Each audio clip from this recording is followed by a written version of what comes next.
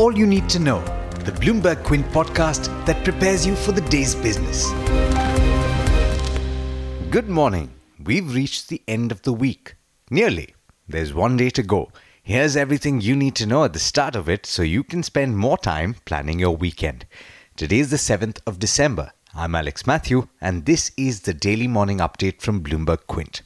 Now, there is positive news for India when it comes to international crude prices, but I'll come back to that. Let me start with what the cabinet did last night. It approved the sale of the government's entire 52.63% stake in REC to Power Finance Corporation. At the current market price, this stake is worth 11,000 crore rupees. The modalities of the deal will be worked out by a committee comprising Finance Minister Arun Jaitley, secretaries of the departments involved, and Union Minister Nitin Gadkari. One concern already stands out though. The acquisition will likely bring PFC's mandatory capital buffers below the regulatory level. Alright, let me turn back to crude oil prices. They dropped the most in almost 2 weeks overnight. In fact, Brent crude is currently trading just above the $60 per barrel mark. That's because of signals that the OPEC, Russia and other aligned oil producers won't cut output enough to erase a supply overhang. Futures in New York declined as much as 5% before recovering. Saudi Arabian Oil Minister Khalid Al-Falih said in Vienna that he was not confident OPEC and allied oil producers will reach an agreement when they meet today. They are discussing a combined 1 million barrel a day cut by OPEC and its allies. All eyes will be on Russia, which so far has been refusing to agree to a big output cut. Meanwhile, India has reportedly signed an agreement with Iran to pay for the crude oil it imports from the Gulf country in rupees. That's a PTI report. This follows the US letting India and 7 other nations continue to buy Iranian oil despite sanctions. In the aviation space, under pressure, Jet Airways has sought soft financing of $350 million from Etihad Airways. The Abu Dhabi-based airline has apparently offered to finance as much as $200 million. The Serious Fraud Investigation Office has accused the former top management of the insolvent IL&FS Group of using employee welfare trusts to enrich themselves by over 440 crore rupees, revealing a cocktail of embezzlement, conflict of interest and lack of accountability. Read all the details in the story on the website. Here's some more news from overseas now.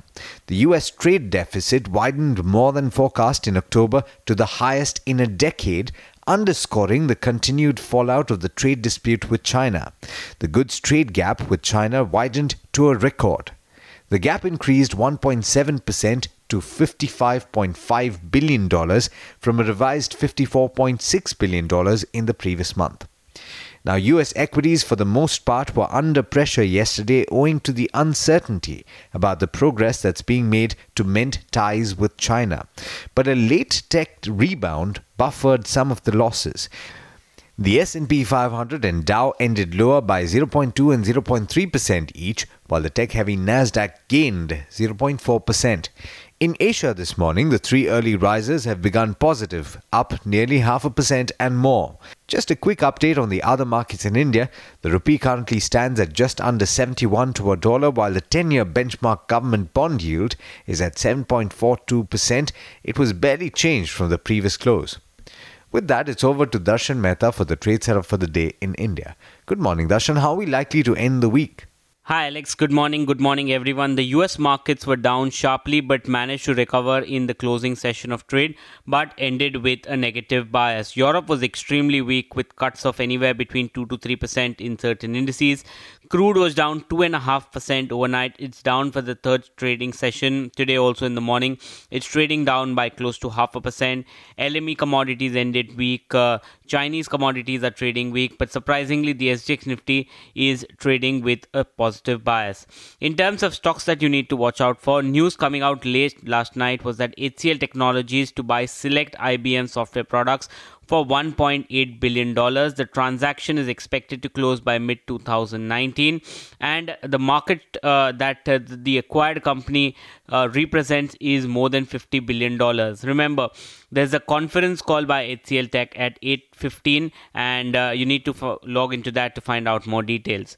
Finance Minister Arun Jaitley has said that the CCEA has approved the strategic sale of 52.63% stake in REC to PFC along with management control.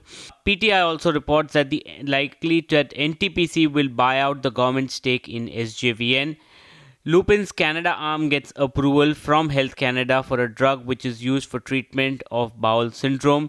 It's a Xenine drug. Reliance Jio Infocom board will consider restructuring and reorganizing proposal on December 11th. PTI reports that Jet Airways seeks a $350 million soft loan from Etihad.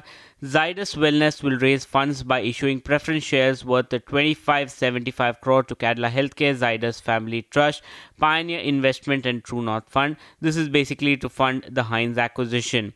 Sagar Cements in focus, consolidated November cement sales up 36%, and the other company that will be in focus will be Kajaria Ceramics. Wasatch International Growth Fund acquired 10 lakh shares in the company. Abu Dhabi Investment Authority was the seller. In terms of brokerages, Citi has downgraded a lot of steel stocks. Tata Steel, JSW Steel and SAIL, all of them have been downgraded. Citi says falling steel prices, rising leverage and valuations makes Indian steel unattractive. CLSA has cut the target price on Sun TV with a target price of 770 from the earlier 870. They say new channel launches for long-term ad revenue boost and multiple catalysts are there for growth in the subscription revenues. While CLSA has also cut the target price on GAIL to 420, they believe that the US LNG arbitrage may stay negative through 2019. But there's much more you need to know before trade actually starts. For that, log on to our website bloombergquint.com and click on the All You Need to Know tab and you'll be prepared for morning trade. Thanks, Darshan. And thank you all for listening in. As always, there's a lot more on the website bloombergquint.com, so do check it out. This is Alex Matthews signing off.